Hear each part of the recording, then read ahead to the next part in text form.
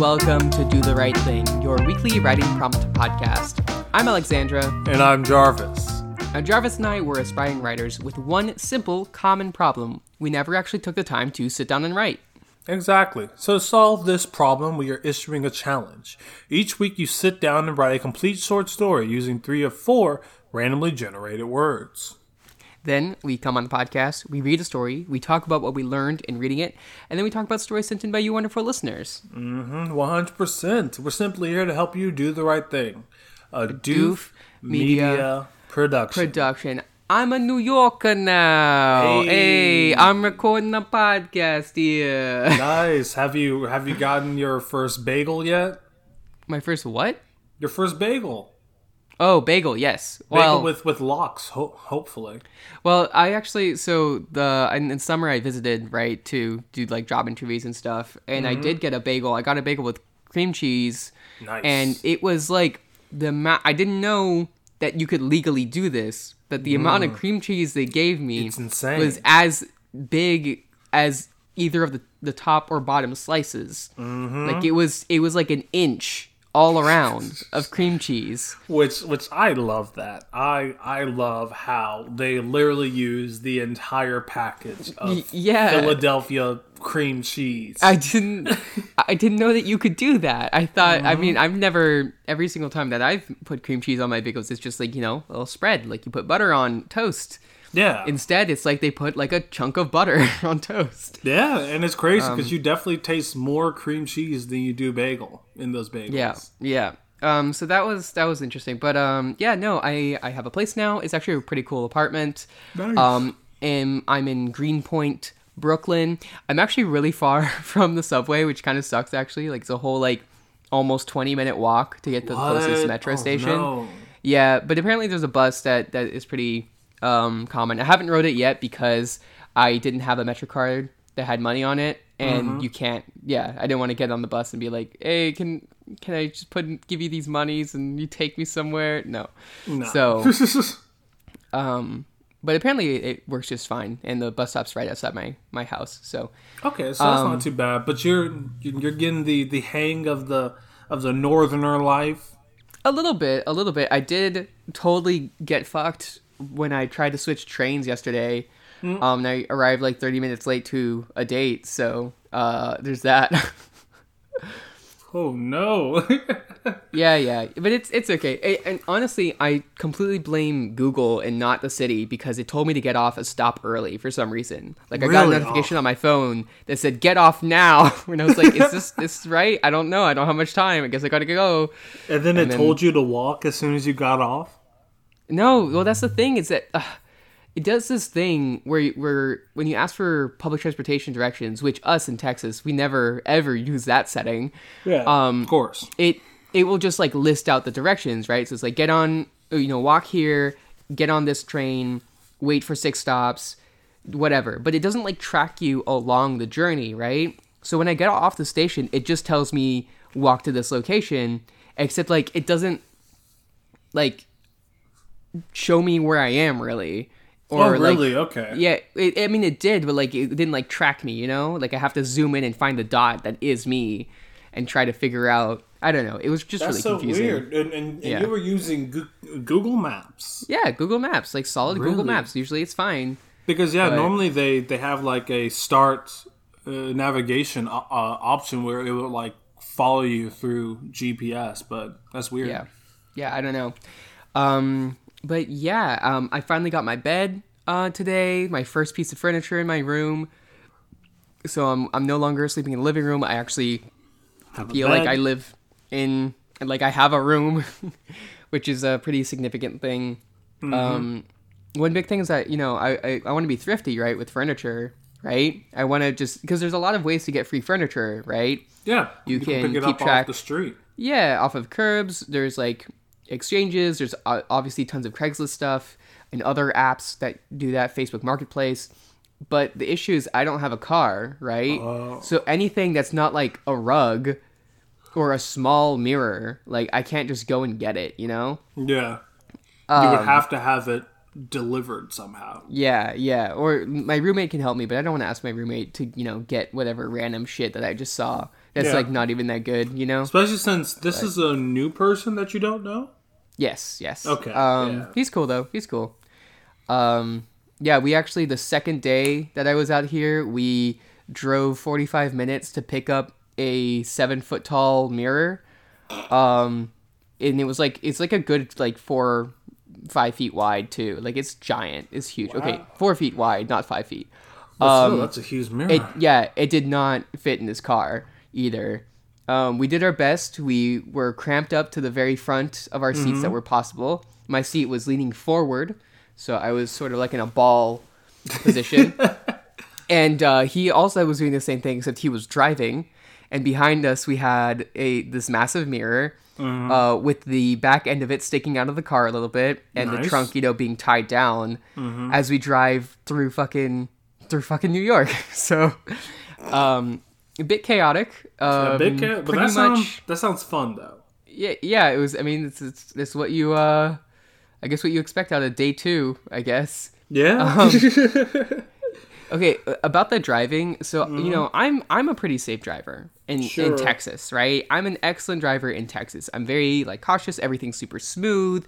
I never have to hit hard on the brakes. There's never any close calls really.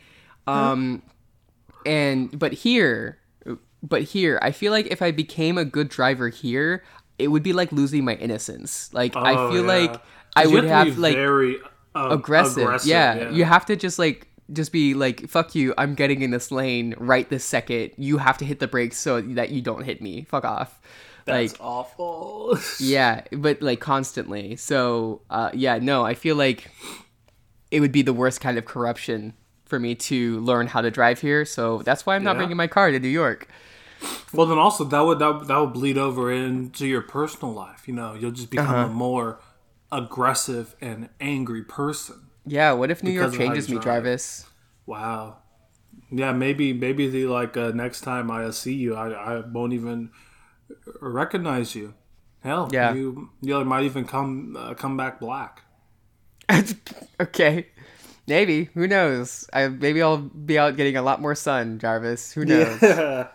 Yeah, and then you get those latent black genes. They suddenly activate. Right. Once I'm in the habitat of New York, where just an urban environment, I guess. I don't know. Soak it in like this. Soak it in through your pores. Okay, I'm done with this. I don't like it. I will say that is good that you are making that move, that you're up there having a grandiose time. Yeah, it would be great if I was also employed, but yes, take what you can get. Mm-hmm. So. Yeah, but you'll definitely find something. I mean, granted, the job market now isn't the best, but it is better than it has been in previous years. Well, it's that's true, but also I did apply to 200 places and got 4 callbacks. Yes. And I had a good resume too. I don't know. It's just frustrating. I haven't really gotten back into it yet, which is probably bad of me, but yeah, especially since you have rent. yes, I do have rent.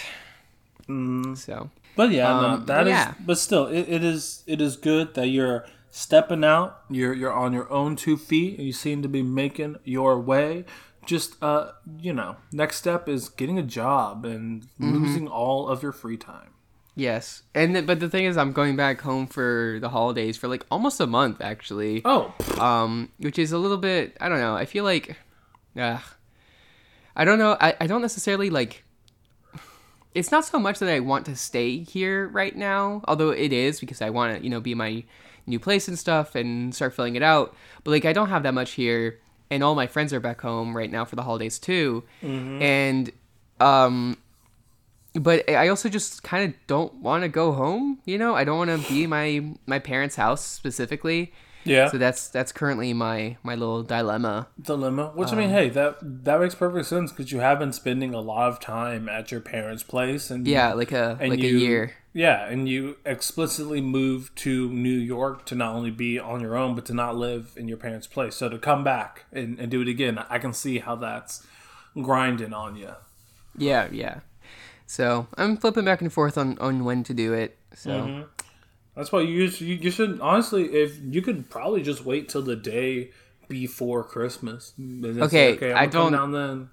I don't know if I can actually wait till the day before, but yeah, fairly. I mean, flights are tough, and I fly a standby. I mean, I'm only one person, so it's not like Yeah, it's very likely. Like any flight that has one available seat, I will get on. But I also don't necessarily want to be in a packed plane. yeah. So anyway, that's my current stuff. That's good, yeah. And on a note from me, I'm also doing good. Not making the same moves that you are, but I just finished my second to last semester of college. Oh my goodness, God. Yeah. And it went pretty well. My finals were extremely difficult. Just finished one yesterday.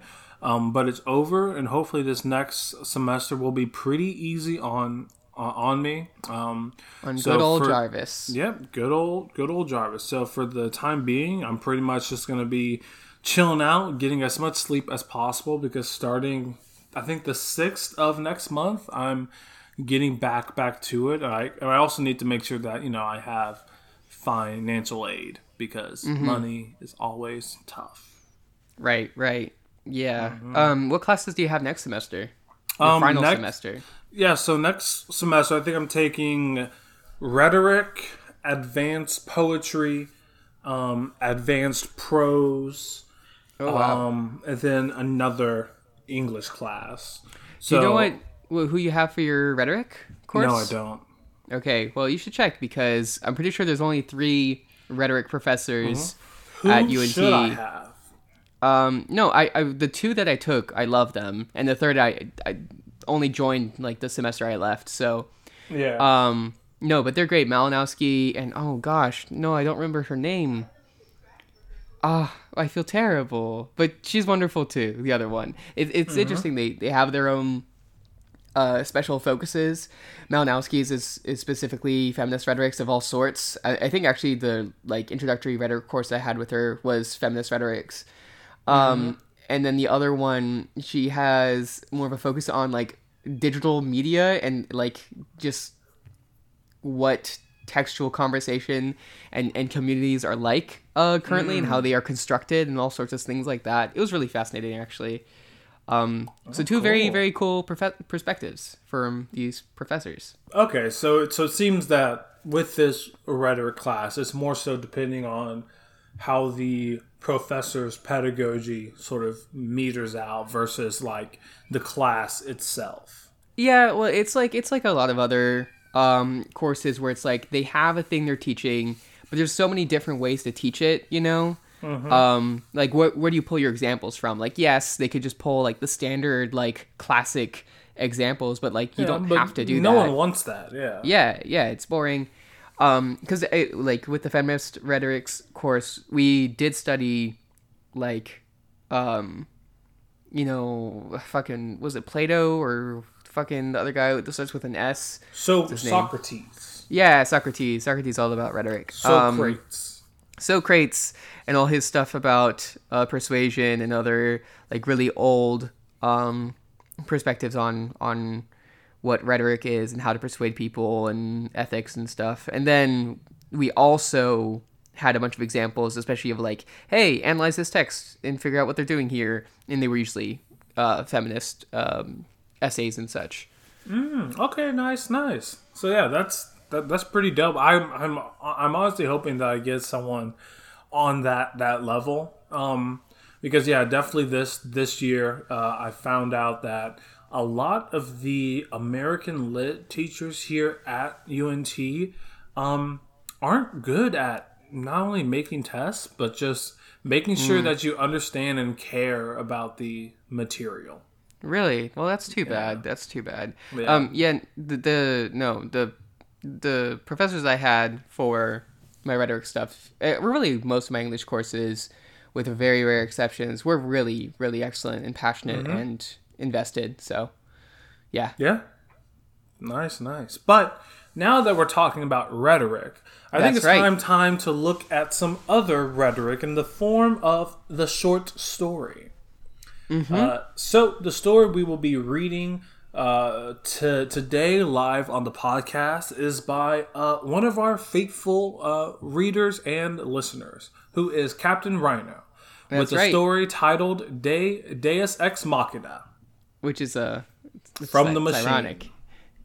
God from the machine. Yeah. God. Yeah. Yeah. So the words that we had this week were Acorn, Architecture, Luminous, and Smash. Real quick, so Deus Ex Machina, obviously there's a bunch of different contexts that people... Great video game. Great video game. I think it's just Deus Ex, right?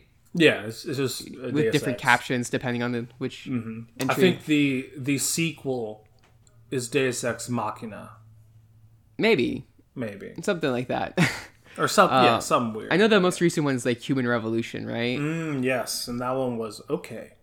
I heard it was okay too. Anyway, so originally it comes from, I think I explained this the other times, basically in Greek plays, at the end of the story, it would be a tragedy or whatever, and then they would have like the gods come in and just sort of fix everything. Yeah. Right at the end, just to make it a happy ending.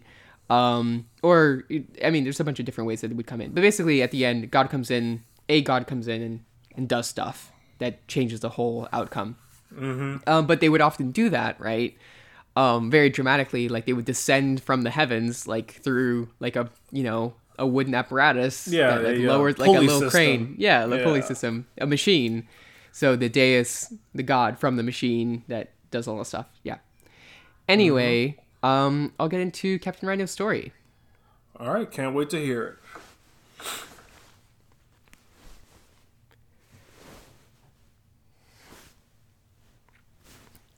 Sirens echoed through the alleys and abandoned buildings, dampened somewhat by the descending smog.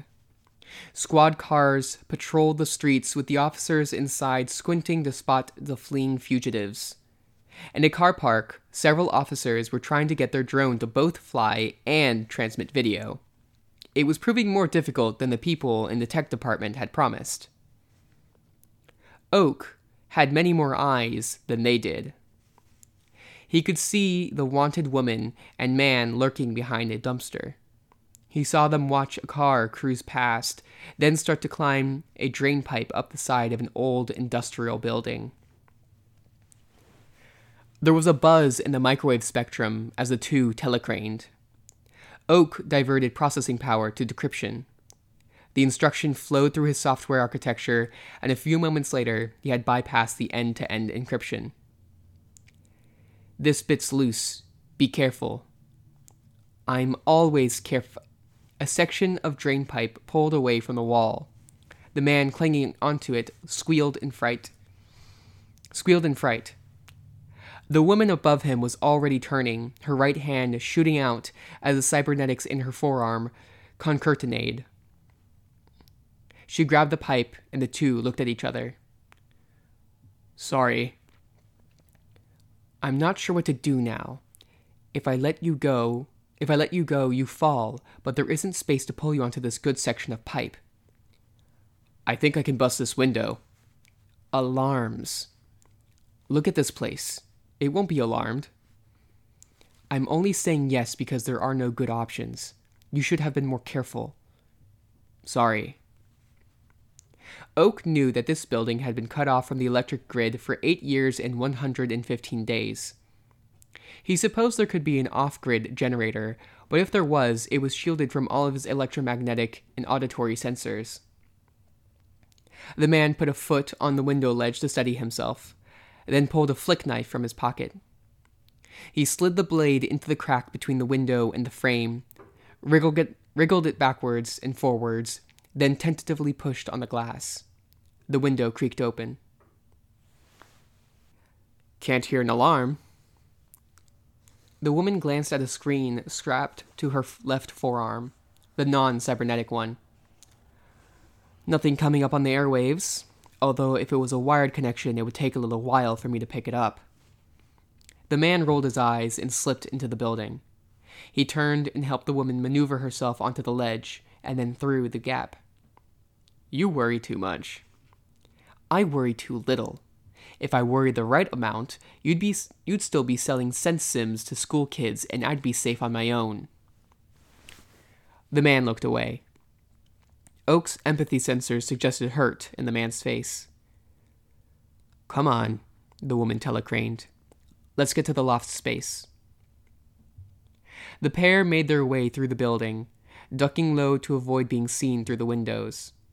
They climbed the stairs to the top floor and then stood on dusty office desks to shift aside ceiling tiles and clamber into the gap between the ceiling and the roof. The woman carefully put the tiles back in place and then moved over beams and around columns to the center of the building. "Here's good." They sat down on a beam, facing each other, with backs leaning against two columns.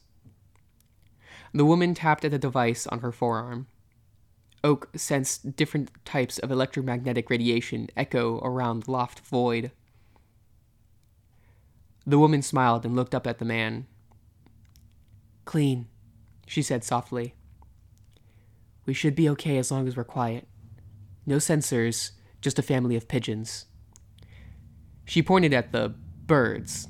Oak had one of them look up and coo softly. He was proud of the fake pigeons. They had been an engaging puzzle to manufacture. Each layer of the operation had been hidden behind multiple middlemen and third parties, each facility air-gapped.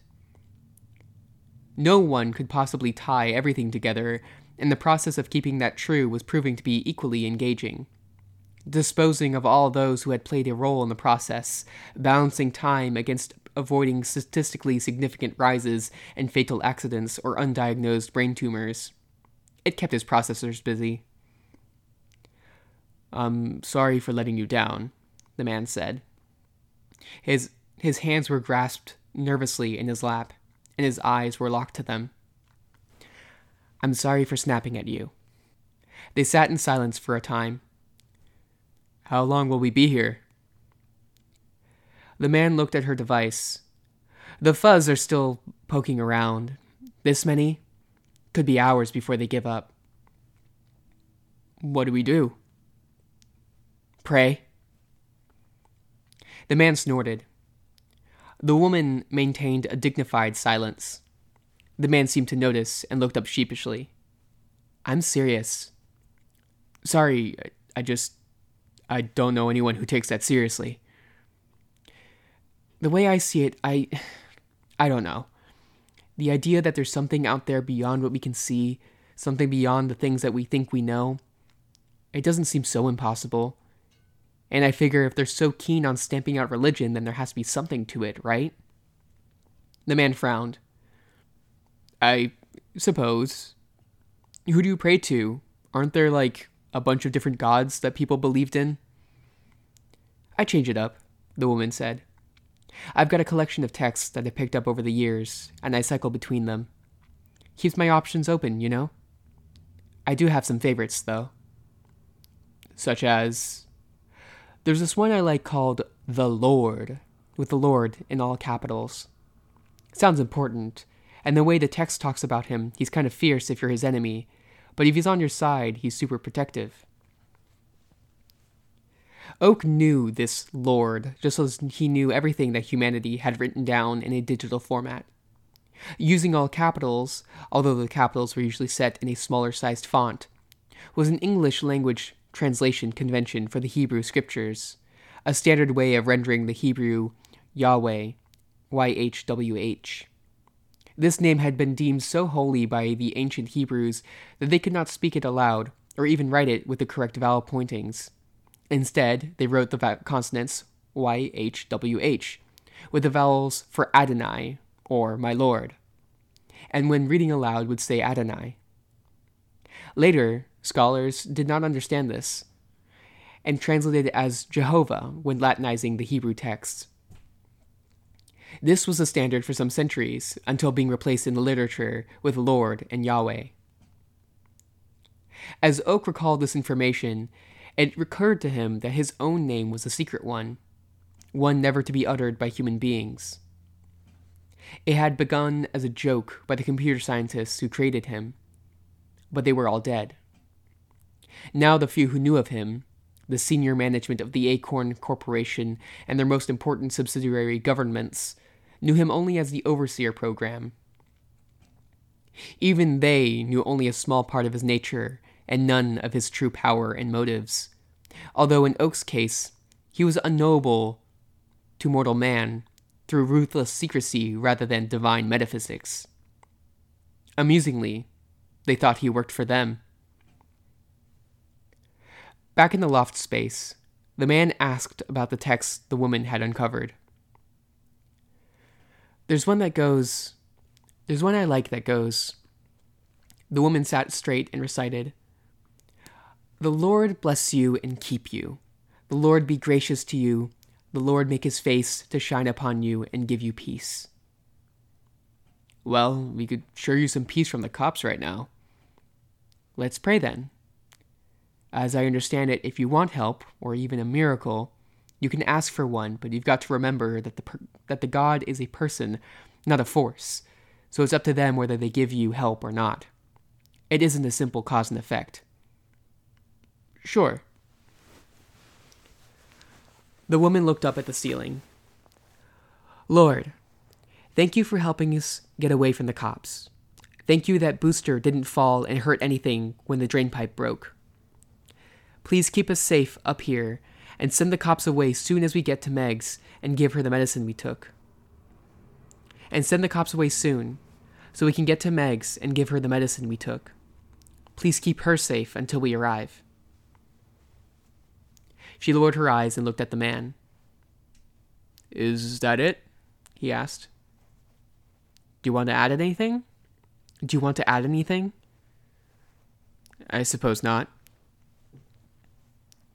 So they had stolen the trial medicine for a particular patient, not for a rival company. That explained why the inexperienced man had been there. Oak was curious what the woman's motivations were, though. She was a sufficiently large player in the criminal underworld that his files on her were in the live access part of his database. The vast majority of individuals were stored in archives that would take a minute or so to load.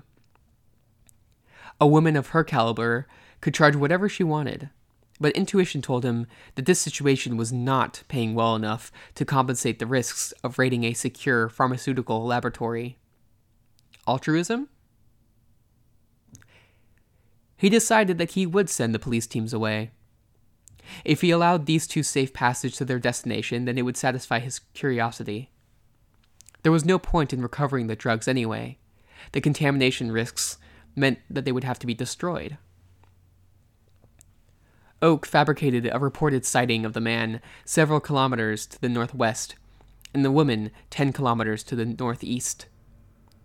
Police cars screamed away, dispatchers frantically coordinating a perimeter.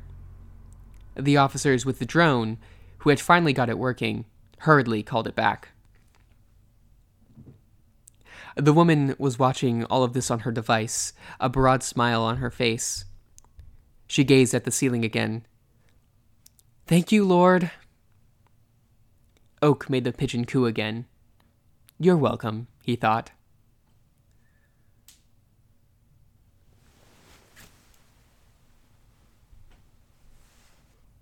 Well, all right. I really enjoyed this story. I love how we're thrown right into to the action of these two scaling this building. It seems, and I really do love how they're able to communicate non-verbally in the beginning. That's a nice subtle hint to the world building that we get much later when they are inside the building and just talking about why they stole this medicine, talking about why they're being hunted by the cops, corporations, yada yada. I think it's all working really well to give us a nice sense of this world.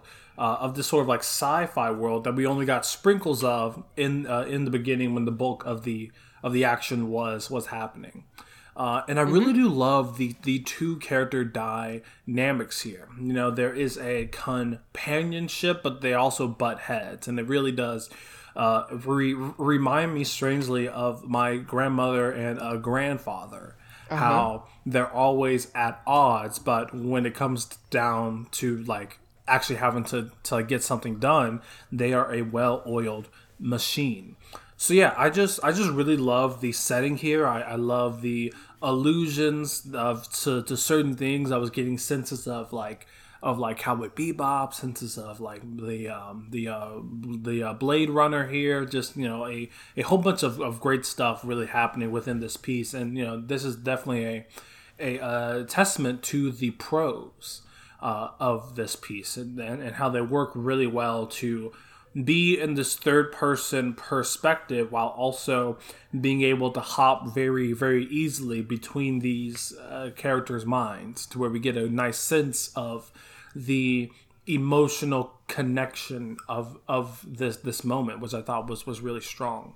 And yeah, really, I mean, the only thing that I would have to say about this piece is that after they do get into this building, there's this really great moment when they are talking about a religion, which is definitely a intersection that we don't really see too much in sci-fi. In fact, most sci-fi novels that I have read that do have a sort of sense of a religion are typically Afrofuturist in nature, where nature, tech, and spirit and spirituality are sort of intertwined into the society that these people live in.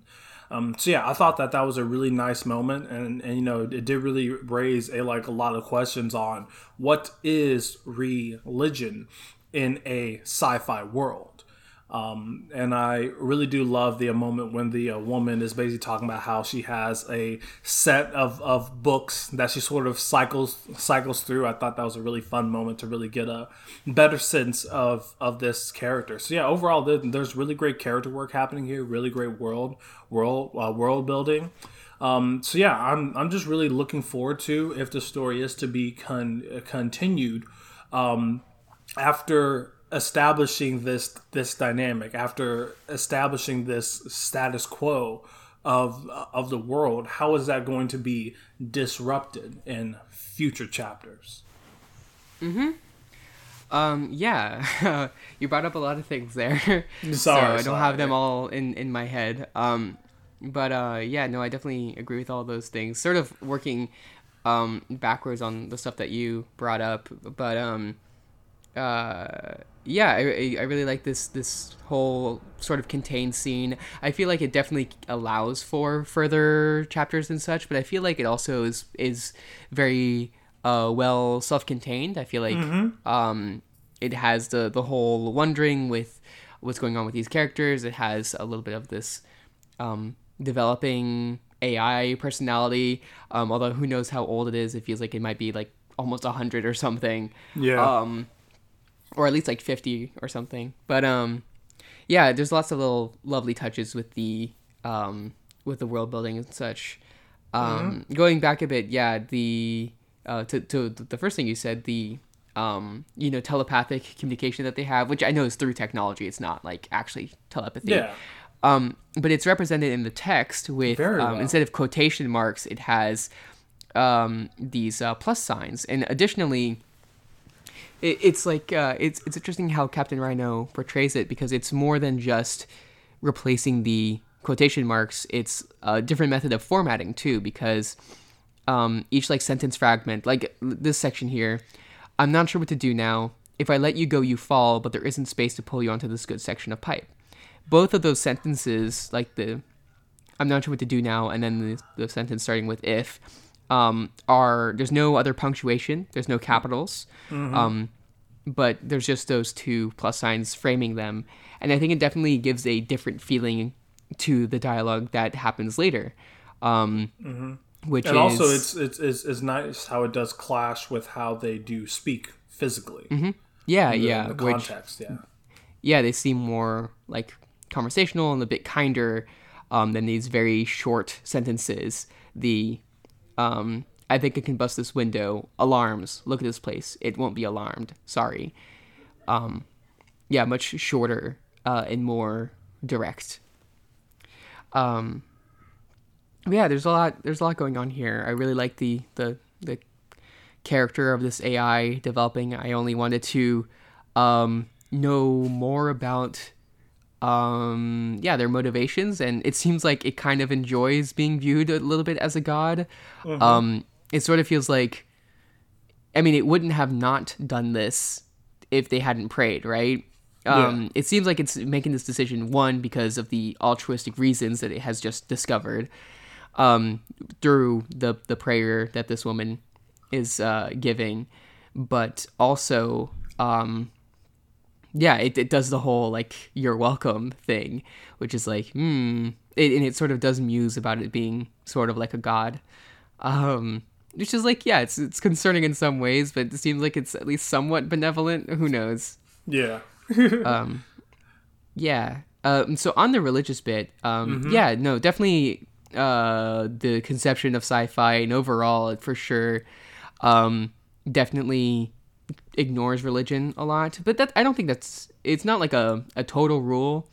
There's definitely like Isaac Asimov fucking like abandons God as soon as he can. There's like 2 stories, maybe 3, where he addresses the concept of religion and different things, but for the most part it's like, nope, that's something not for my science stories. But there's a lot of others that actually do address religion pretty straight on. Actually, there's like a duology that I read by I remember her first name's Mary. Let me look it up real quick.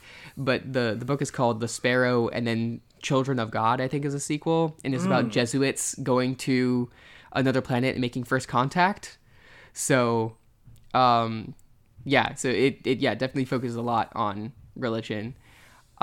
Mary Doria Russell, I enjoyed that book a lot. And then there's a lot of other ones. I think I read, what was the one I read recently? A lot of works by Octavia Butler deal with religion. Yes. Yeah. Okay, well, I can't remember what my other example is, but yeah, I had another. Oh yeah, no, it was actually for my sci-fi course I took around this time last year. It was called, I think, A Case for Conscience, or a case of consciousness. Something like that. Did you read that book too? I did. Yeah, it was pretty good. Yeah, with the missionary performing an exorcism on a planet and then the planet exploding. Yes. It's a cool it's ending. A lot. That is also, both of these are Catholic stories, which is kind of funny, but anyway, religious themes do show up sometimes in these books and such, and I think this is definitely an interesting thing where she's just like, it's kind of being seen in a practical sense, of like, hey, maybe these things will work kind of way, rather than more of a theological, like, actually this is what the thing that I truly believe in, and these sort of things. Very like a practical view and exploration of these things. Yeah, no, definitely. On the topic of the ending, or them sitting in the building, sort of musing over the world itself. I really did love that section, even though its purpose was solely to like sort of catch the reader up on what's happening up to this point, while also as establishing some pretty good world building. But I think that their dynamic and dialogue is so fun to read that personally, like, even if this story didn't have a second entry, or like even in the second entry, if it's still them just musing over their lives and the status of the world, I would be fine with it, because it is very very entertaining, and I think it's because the character work done here is so good, to where even though we haven't spent a whole lot of time with these two characters, as a reader, I have enough information on them that it leads me to wonder about more, Yeah, I definitely find the character of the AI the most interesting to me, and was desiring to find out more about them the most. Yeah, definitely, definitely. Which again, that could be established in another entry, or it could stay how it is right now. Because I mean, as of right now, it's a really good read, filled with a lot of really good lines and some really good tidbits. So yeah, overall, I really enjoyed this read, and I'm glad that you decided to submit it to us, Captain Rhino. Yeah, always nice to see someone who hasn't been writing for a while get back on. Although I know that Captain Rhino wrote last week. Yeah. But exactly. Yeah, well, okay, let's actually get into the listener submitted stories section, talk about all the other stories that were submitted. Yeah. So thankfully this week we had one new writer, Dark Beer. Actually, two. Two? Yeah, the other one. Yes, you're right. Yeah, so the first one is Dark Beer Rules, and the second new writer is let me get the name real quick. Scroll White down. Flaky 1654. White Flaky 1654. Oh, so sorry, Weil, not White. Sorry. Oh, Weil Flaky 1654. White Flaky is also funny too. It is. But yeah, thank you to both of y'all for writing in, joining the fray, and we hope that you continue to write in your stories, because both of these stories were pretty good. So the first story we will be talking about this week is by Dark Beer Rules with Out of Time. Yeah, who has come over here from Kingslingers. And is talking about it. Oh, this is not the story, but the first thing in their entry is talking about how the 30 minutes is not a lot of time to finish an entire story. That's totally correct. Which is why oftentimes people it's either like it's a flash fiction piece where you are just presenting something as fast as you can and then ending it, which really does force you to just like get to the point, you know? Yes. Which is good. Yeah. Yeah, for sure. But then a lot of other people also do more than one entry in a particular story, just to, if they want to continue writing in that as well. It's more, the 30 minutes thing is just to get yourself to write. If you want to keep writing afterwards, that's totally fine. It just also provides like an overall limit to how much text you're going to output.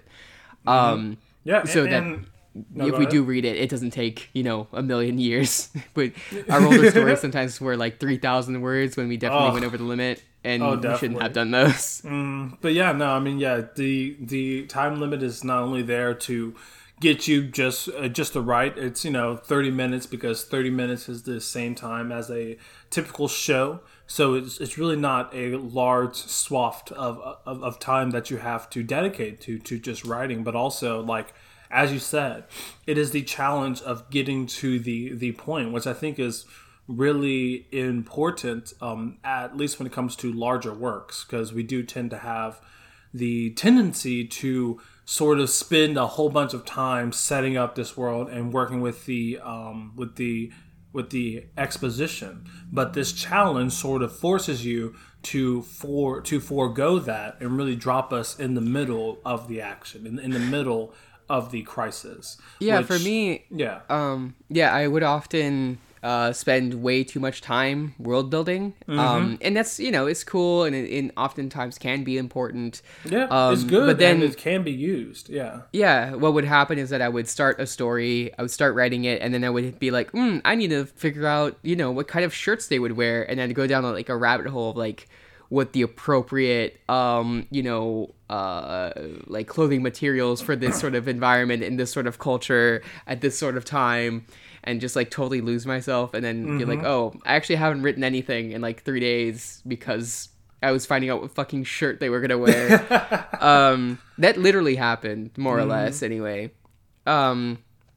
So just skip past that, just like pick something, just be like, yep, it's cotton, bye. But why does that matter? The blue shirt. Anyway. Yeah. But again, yeah, I mean, like as you said, that world building is good, and it is important in a longer piece.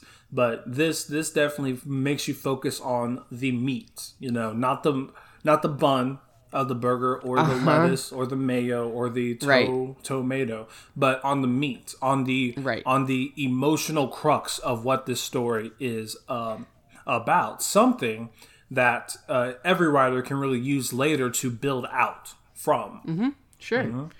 Yeah, so actually, so talking about the actual story, Out of Time by Dark Beer Rules. So we have this character, James, who has just woken up from his dreaming, and we sort of pretty quickly get the sense that something is wrong, and that something is that everything is frozen. We're clued into it, that everything's like quiet, and it feels not just peaceful, more like frozen without the temperature drop. So James gets up and gets ready. We learn a bit about his life, which I think is a cool insight to his character, before we go out and see the scene that everyone in his neighborhood is completely frozen in time, with like animals still in the air, balls still in the air, all frozen at 9:53 a.m. I like this touch at the end. He's feeling a sort of time claustrophobia, like he was trapped in a single nanosecond, while everyone was mid-thought, mid-sentence, mid-step. And when would everything return to normal? Did when have any meaning at all? Yeah, so yeah, this story is definitely filled with really great musing of this character as they are looking out on just the status of their world, and I like really did like it. This story felt like it was ramping up to something. It was ramping up to a event that is more physical than these sort of floaty muses here. But overall, I mean, the context of it really does sort of capture our world, but in a slightly different sense. Sort of speaking to possibilities if we do continue down a very similar path, which I loved. And then I also loved how James was just walking through buildings and saying how different buildings can take you back like 100 years, or it can thrust you in to the future. So we get a solid sense of like how James is thinking within this moment, huh? Sorry, where's the 100? Oh, okay, right at the end. Yeah, okay, the end, sorry.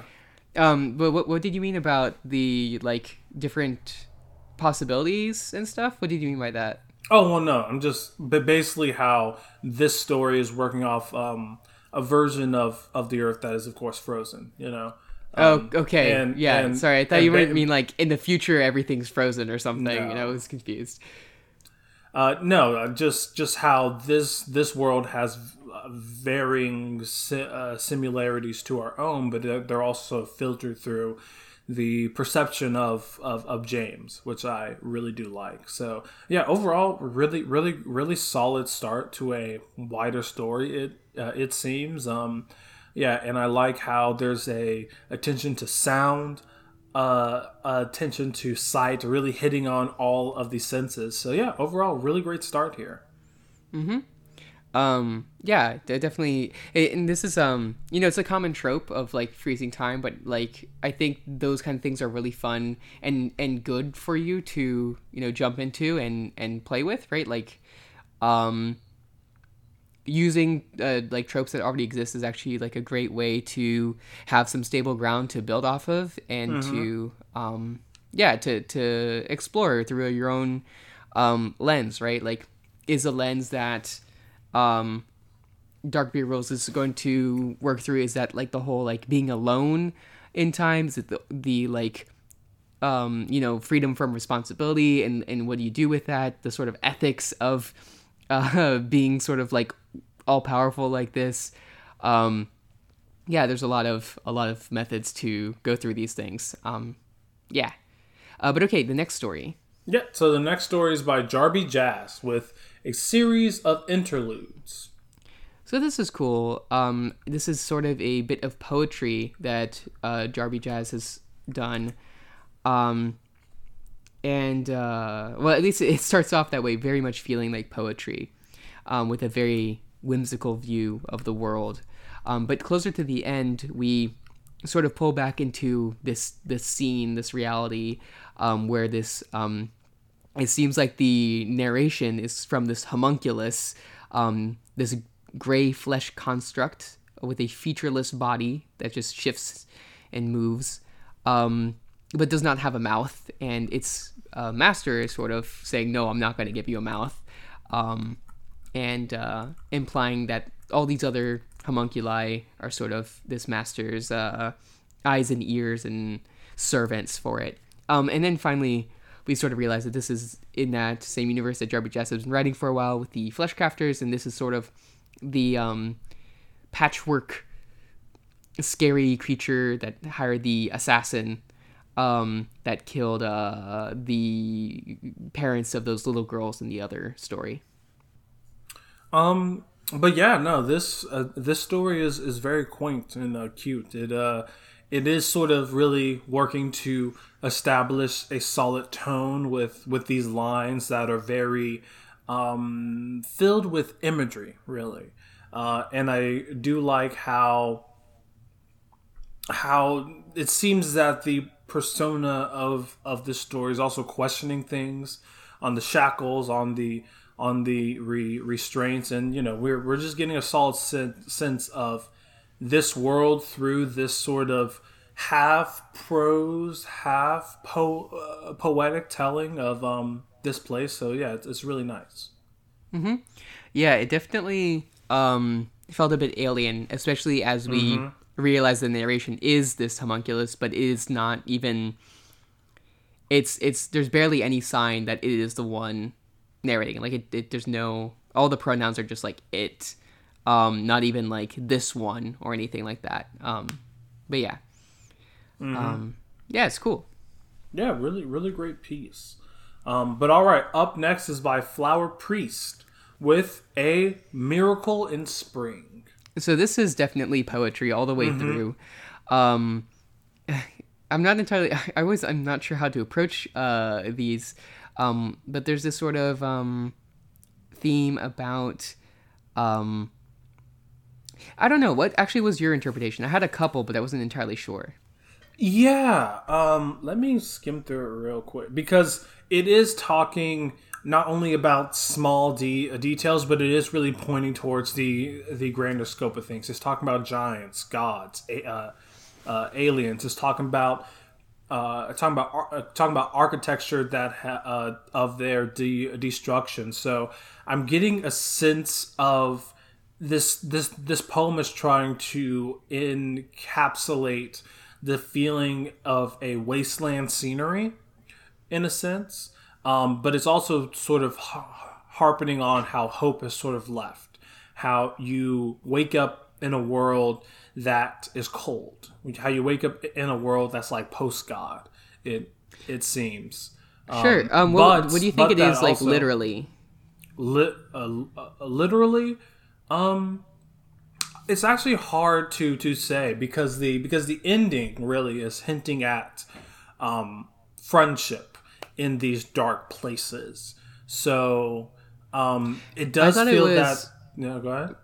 I thought it might have been like about. Well, my first actually thought was it was about cicadas, but in retrospect, it probably is about squirrels because of acorns. But they like waking up from their long sleep. And like hibernation, greatest treasure, livelihood had been safely stored, but now it's all gone because the mighty giants, when they built their monuments like buildings, and the mighty giants are us. I see that. Okay. And ignored the scrolls and such when they scrambled to find anything that would save them from having to watch their children starve. There's a couple things I don't quite understand, like the luminous friend remains encouraging to move even through the effort. Even though the effort is wasteless. The dark friend, I'm not entirely sure what that is. Maybe the moon? And maybe brings its moon, dark predators. Or is the moon the luminous friend? Yeah, it might be. I'm not sure. Huh.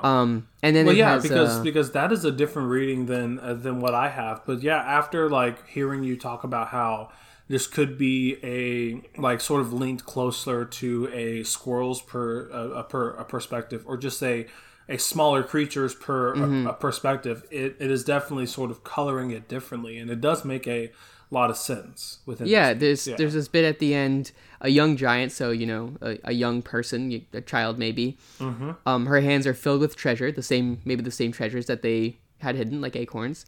And they start to prepare to fight and bash and bite and smash and gnaw. But instead, the human shares their treasures openly and talks to them in alien words that they can't understand because they're animals. And but they feel like, yeah, reassured because there's clearly like a friend out here that they don't understand, but is there to keep them company at least. Mm-hmm. Yeah, yeah. So I mean, I think that's crazy how we did take very different readings from this. Mm-hmm. Looking at the piece on the Sin tactical level, I think that this is really ripe with great not only imagery, but a lot of lines that can lead you in different places.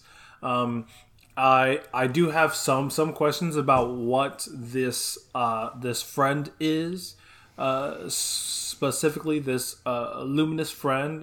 But after sort of hearing your own perspective, I am able to understand who the giants probably are, who these gods are, who these dark predators are. So yeah, I mean, yeah, this story is just a really solid one, and it definitely just deserves a couple of reads to really get the full grunt of it. And I think even after us talking about it, there's probably still stuff within this that we have missed. Maybe certain allusions to maybe global warming that could be latent in this. So very interesting, very interesting. Yeah, like all poetry definitely calls for multiple reads, and obviously beyond the literal level, there is like the actual like sort of feelings being carried out here. Like the main message here is that even though you are in the dark, even though things are bad, do understand that not all is lost, while you still have friends accompanying you in the dark. Mm-hmm. Yeah, so really great piece to Flower Priest. And up next is by Walker by Faith with The Crutch, Part 2. Yeah, so this is a sequel to the story that we read last week about the recovering alcoholic that is slipping back into alcoholism. And here we are in the perspective of one of his friends, or like a love interest from the AA meetings, who receives a call that he's dead because he started drinking again. We don't know exactly what happened, whether he drank far too much and just like died of alcohol poisoning, or if he drank and drove again and died that way. But we know that he's gone, and we're just in Sarah's perspective as she sort of reacts to the phone call that she's received telling her, and she sort of reflects on the small relationship that she's had with him. This sort of like sad thing of losing someone that you weren't even that close to, but did have some very special moments, and a little bit of like that romance that they had. And now he's just gone. And but at the end here, there's a small miracle where the squirrels have left a bunch of acorns out, and somehow they spell the word yours, which is meaningful to their relationship. Mm-hmm. Yeah. And I mean, on the same things that like you were sort of saying about it, I really do like how this is a story about sort of coming to terms with that loss, but also connection. And I feel that, especially in the time of life that I'm at, I really do understand this character. You know, how he's sort of musing on the past, sort of grappling with the fact that this person is lost to them, but those moments that they shared wasn't, right? I think that this is a nice continuation of the last piece. It doesn't really, I guess, focus so much on the addiction aspect, but sort of branches out to a more general understanding of the struggles that this character is going through. So through that, and through me also being in a very similar place, I feel I really do come to feel for this character, you know, with all of their questions, all of their wonderings, all of their musing. And I do like how the ending, after the bulk of it being in a sort of dire and sort of grieving place, sort of does give us a sense of hope at the very end. That even though you will never have the same moments that you did have in the past with this person, there's always hope. There's always the future, and then there's always the people within your life that are still there. So, yeah, this story seems very fully accomplished. And I think that definitely the first entry is serving to be a great jumping off point for a lot of other muses on different aspects of this person's life. So, a really great job, especially for your second entry. Really great job. Yeah, for a small critique, I felt like the acorn spelling out the word at the end, I feel like that is like a small miracle, and it felt like a little too neat for that just to sort of happen. Not that, like, I know we're talking about miracles, but I think to make it feel more, like, less like just magic, more like a normal miracle that happens in every day. If it was something like the word, if she like squinted her eyes or something, or some other thing where it's like it doesn't perfectly spell out the words, the word yours, right? If it's just like, if she looked at it in just the right way, it made her think that it said that. You know what I mean? Like, rather than add some ambiguity into it, rather than full on making it actually say it. Like an example of another way it would feel more like natural is if like she's somewhere outside and then sees like a appealing sign that used to have a full sentence but now only says the word yours, right? Where it's like, that's just a strange coincidence, but it's a meaningful coincidence, Yeah. Yeah. Yeah, strange but meaningful, which is a simile to this story within itself. That's what they called me in high school. Strange but meaningful. Hey, Yeah.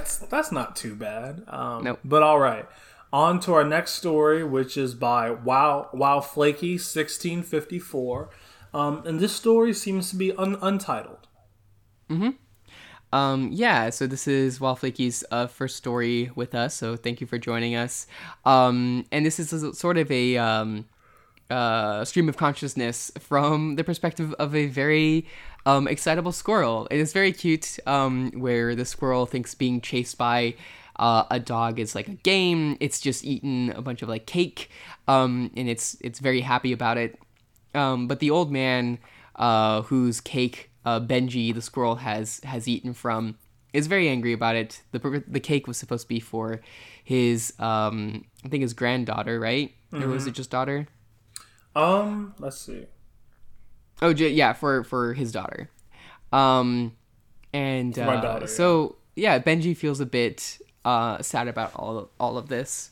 So he decides to go to the sort of mystical, magical witch sort of creature in the area, and travels down underneath the tunnel to try to make it up to the old man. And he gives some acorns over to this terrifying, probably a snake-like creature that lives in this putrid roots of this tree, and receives a drop of amber in return. And he's like, oh, okay, so I'm gonna give it to the old man, right? And fix everything. And he goes and he drops it into Mr. Stout's drink, who drinks it. And Benji's all happy about it until, strangely, some sirens arrive at the house, and Mr. Stout is lying down on a thing and being carried into the boxes, which is very, very strange. And he decides to keep the dog company until the bright boxes come back, but ended up waiting a very long time. Which is very sad. Very sad, yes. He just wanted to make this old man happy, and instead he killed him. Yeah. Which, I mean, I think that's why I really do love this story. It's because it does start off in this sort of almost Tom and Jerry-esque slapstick comedy routine in the very beginning, but then quickly turns into this magical journey for this character of Benji to sort of absolve his self of the wrong, I guess, quote unquote, wrongdoing of taking away this daughter's birthday cake, for it all to end in Benji mistakenly murdering this man, right? But I do like how, even though we are going through these sort of like darker tones, there is such a strong sense of innocence within Benji. How Benji simply just can't understand. Oh, why is he on the ground? Why is he being carted away? And it's funny to sort of see how Benji's good intentions were for naught because of the fact of him going to this rotted tree spirit and thinking that thing somehow had good intentions is beyond me. But overall, I beyond that, looking at the prose, I love how sort of tight this story is. It is very rapid pace. We can see that from the very first line, which I really do like. It's sort of throwing us in the story and then telling us to sort of run with it. Which I enjoyed, and nothing within this story seemed extra. Everything seemed that it was following along a solid linear path. Me getting the sense that the writer knew where they wanted this story to end right before they began, which is really great, and it shows that attention to a detail within such a small story. So great job. Yeah, it definitely was a lot of fun, and probably some very good practice for practicing some of those character voices. And definitely has a miracle in it, although it's not a good one. Yeah, it's a negative miracle, which I guess is a curse, right? I guess so. I'm not entirely sure. True. But thank you so much for writing in. This is your first time, and we're so happy to have you. Wow, Flaky 1654. So I guess now it's high time to move on into our last story for this week, which is also by Walker by Faith. Thanks for sending out two stories. I can see you really had a lot to say this week. And this second story is titled Olivia's Treehouse. Yeah, so since this is the second piece that we're talking about, and Walker by Faith says that this is an old story that they've just polished for this, I'm gonna very much shorten the usual summary, and just talk about how this is a story of this character Olivia grieving after her father has passed away, and sort of reflecting on how each family member is dealing with it. And she doesn't like how any of the family members are dealing with it. But she goes into the old treehouse that they built together and sees the book Where the Wild Things Are, and remembers him, and feels a surprise because on the dust on the book is her father's hand, a small miracle, perhaps. Yeah. So the bulk of this story is filled with these larger paragraphs that are not only as establishing a place, but also establishing a mood and tone within these characters. So I think that this story is really accomplished in that fact of giving us a solid basis on who this character of Olivia is, while also going back through her own history with her father, and just showing her father through her own eyes, while not really showing her father from a objective point of view, which really does add to the sort of sentimentality of this piece. And I do like how it ends. It does end in a sort of saddish place where this father is gone, but we also get a sense that the memory and the history of the father is still with Olivia, and that she will remember and probably read through many of his books later on in her history. So again, this is a really nice story that's really sort of outlining the grieving process, and I am here for it. I really dig it. Yeah, I like most is the reflections on how the other characters are grieving and how kind of judgy Olivia is about it. Like, I mean, they're pretty much all really valid. And she's just kind of maybe just angry. But so I felt like the very ending where she's finally sort of breaking down after seeing the book, I feel like that could have been stretched out a bit further, and like diving into perhaps a specific moment and maybe really getting us into whatever that scene is by like having maybe some dialogue from her father in that past scene, something meaningful that he said that is really like shaking her now that he's just gone. Yeah, so having like a moment like that to really hit us with the emotion of the loss, I think, would have really elevated this piece. But I very much enjoyed the exploration of grief here.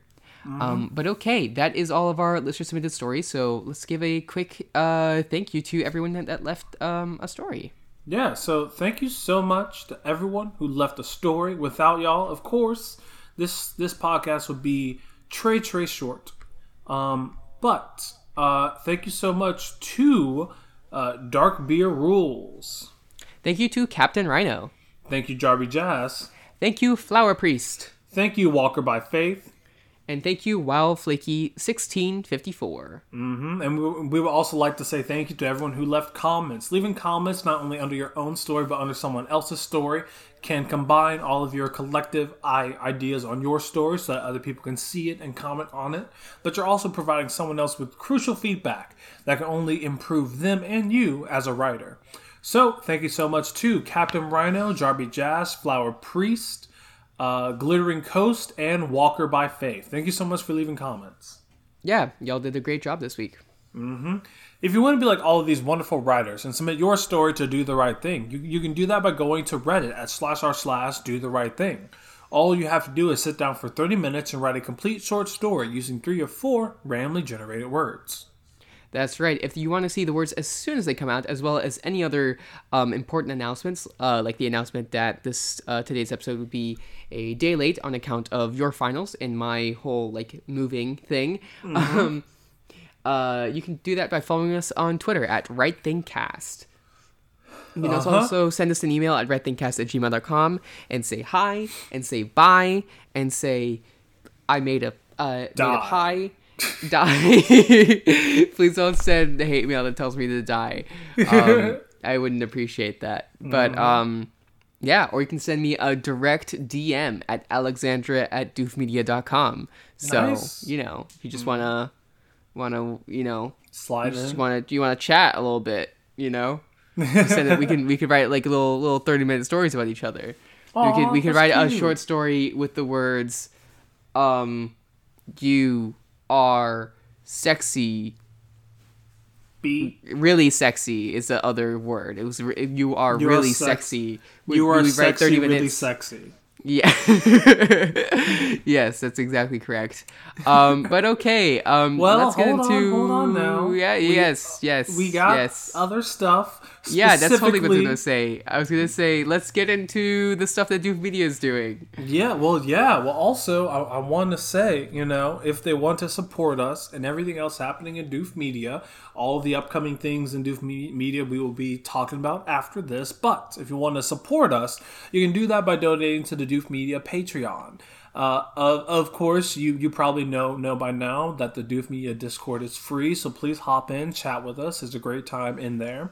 But if you choose to donate $10 or more per month, you get access to exclusive bonus content, including the latest episode of Doof Over, which we are planning on sitting down sometime in the next couple of weeks and cracking out a few of them for you. Yeah, and of course there's so many other things going on at Doof Media. Pale's been doing some really cool stuff recently. Obviously last week we had the Doof book club. And actually me and another friend are actually about to start another podcast, so we'll be joining the network. I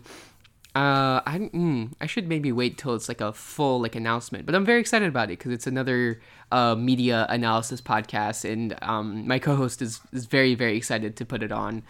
So yeah, that's going to be really, really cool. And I hope that when it does come out that y'all go check it out and tell people to check it out because it's cool.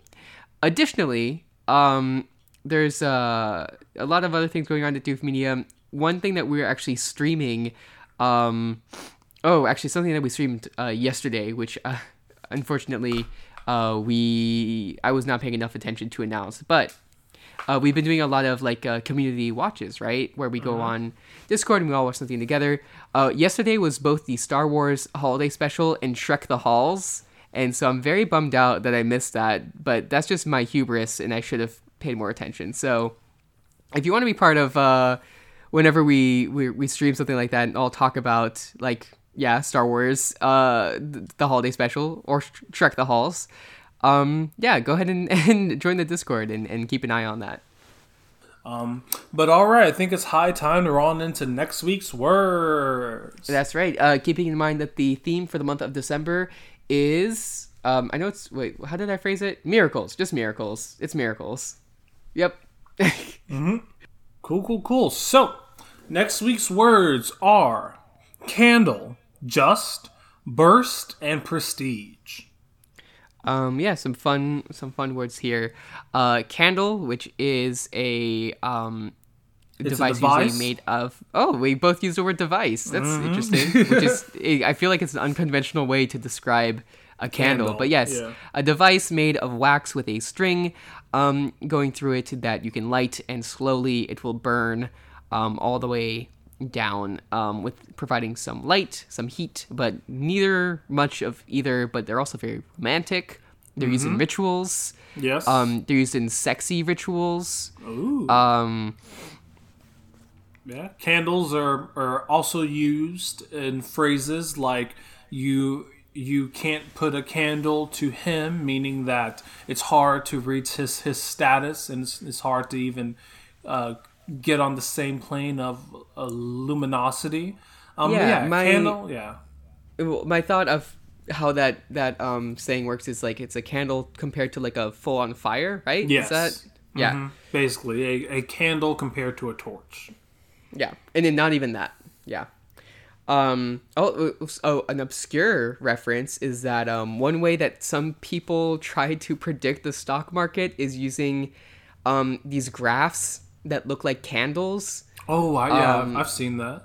Yeah, it's kind of really dumb. But there's entire books on it, and people are sometimes successful with them, but usually they lose a lot because they didn't interpret the candles correctly, obviously. But anyway, so if you want, I don't know, that's something you could write a story about.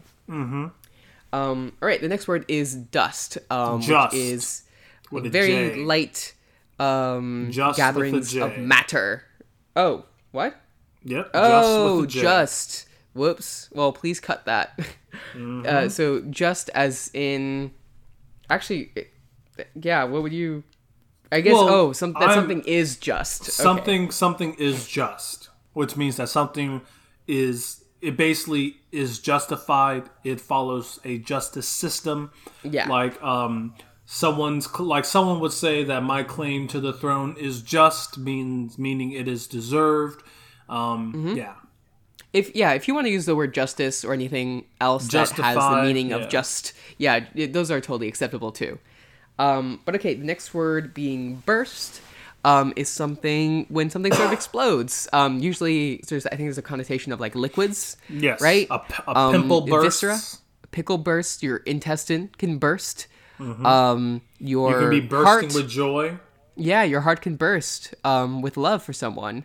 It's usually something inside has overwhelmed the container. And Prestige is a movie.